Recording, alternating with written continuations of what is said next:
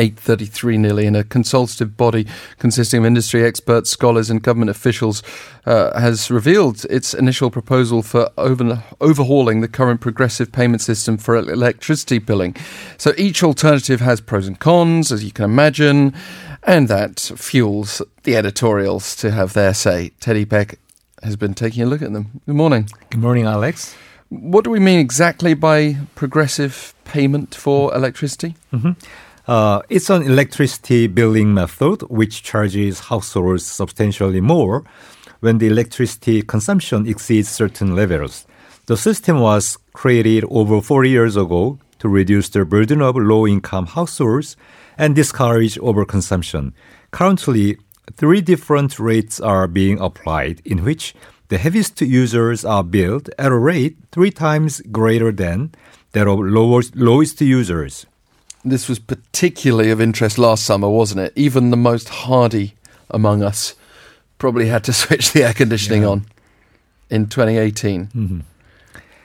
As you may remember, last summer was very, very hot as temperatures reached, as you said, their highest level in 111 years.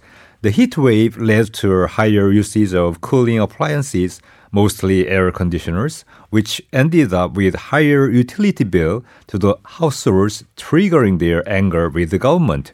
According to an industry data, the average household electricity usage last August was 347 kilowatt hours compared to that year's monthly average of 235.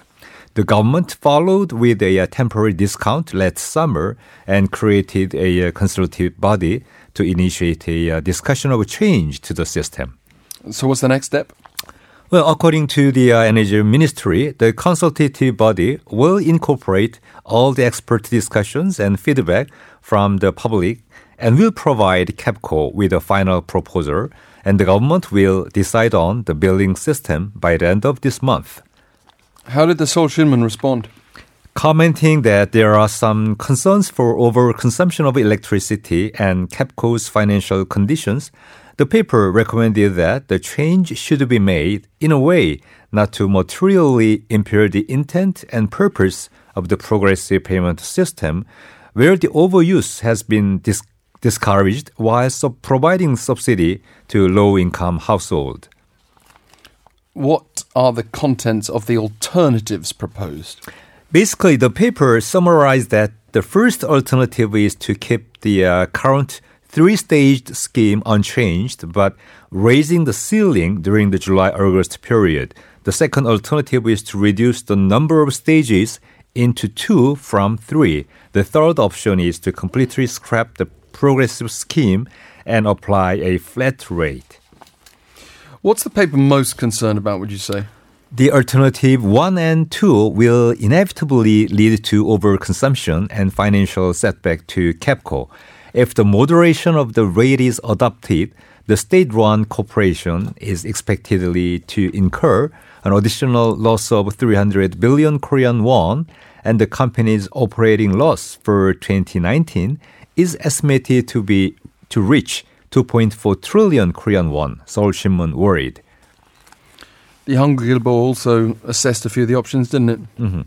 한국일보 elaborated more on the features of each alternative. The first alternative is to raise the ceiling for the stage 1 and 2, and this would benefit most of the households, but the heavy users are more advantaged than single-family or low-income household. The interests of these minor groups would be well protected under the second alternative, where the categories are reduced to 2 stages from 3 stages. But the cost for household using more than 300 kilowatt hours would be effectively increased. Under the third alternative of flat rate scheme, some 14 million households would be burdened with higher bills. So did the paper actually have any positive recommendations?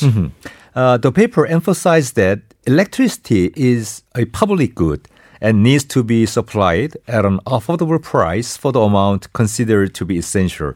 The paper noted on the recent data by the Board of Audit and Inspection of Korea, in which the monthly essential amount of electricity on an average basis has been notified to be 330.5 kilowatt hours for summer season and 170.1 kilowatt hours during the winter period.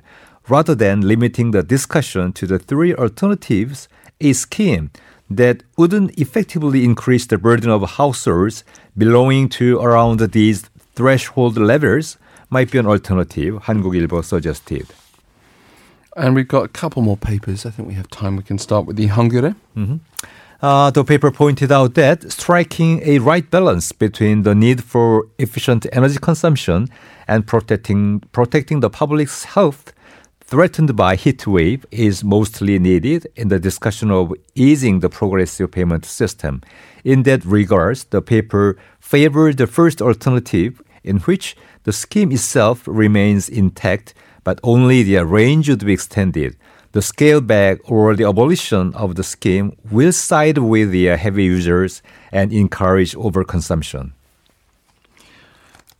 But the Hangul did note, didn't it, that even the first alternative is far from the fundamental reform the government promised. Right. It pointed out that the proposed scheme didn't cover the commercial and industrial usage. According to the paper, the electricity usage by the household accounts for only 14% of the country's total consumption. The industrial and commercial usage takes 56% and 30% respectively. These categories are not subject to the progressive billing, and the rate is lower than that of household. The billing overhaul needs to be extended to cover these areas as well, the paper recommended. And we can finish with the 조선일보. On the other side of the political spectrum, what was its view? The paper spent most of the editorial on the criticism of the government's nuclear phase-out policy.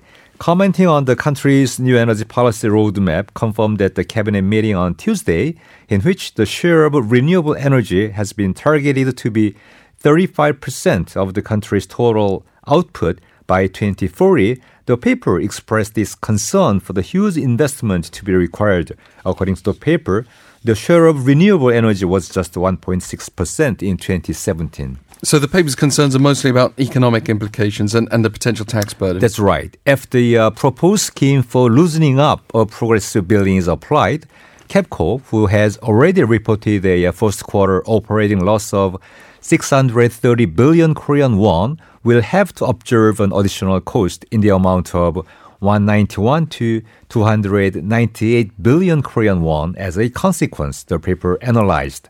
It went on to say that the loss has to be covered somehow, and it would be mostly by taxpayers' money. According to the company, the price of electricity is relatively low already in South Korea. Yes. Aided by nuclear power in large part, the 125 Korean won per kilowatt hour a month is just 47% level of EU average, the paper said. In case of Germany, where the renewable energy counts for 35%, such a rate is 389 Korean won. We'll have to increase the price substantially if the share of the renewable energy reaches 35% as planned, the paper worried. Teddy, thank you very much for the thorough overview. Thank you, Alex.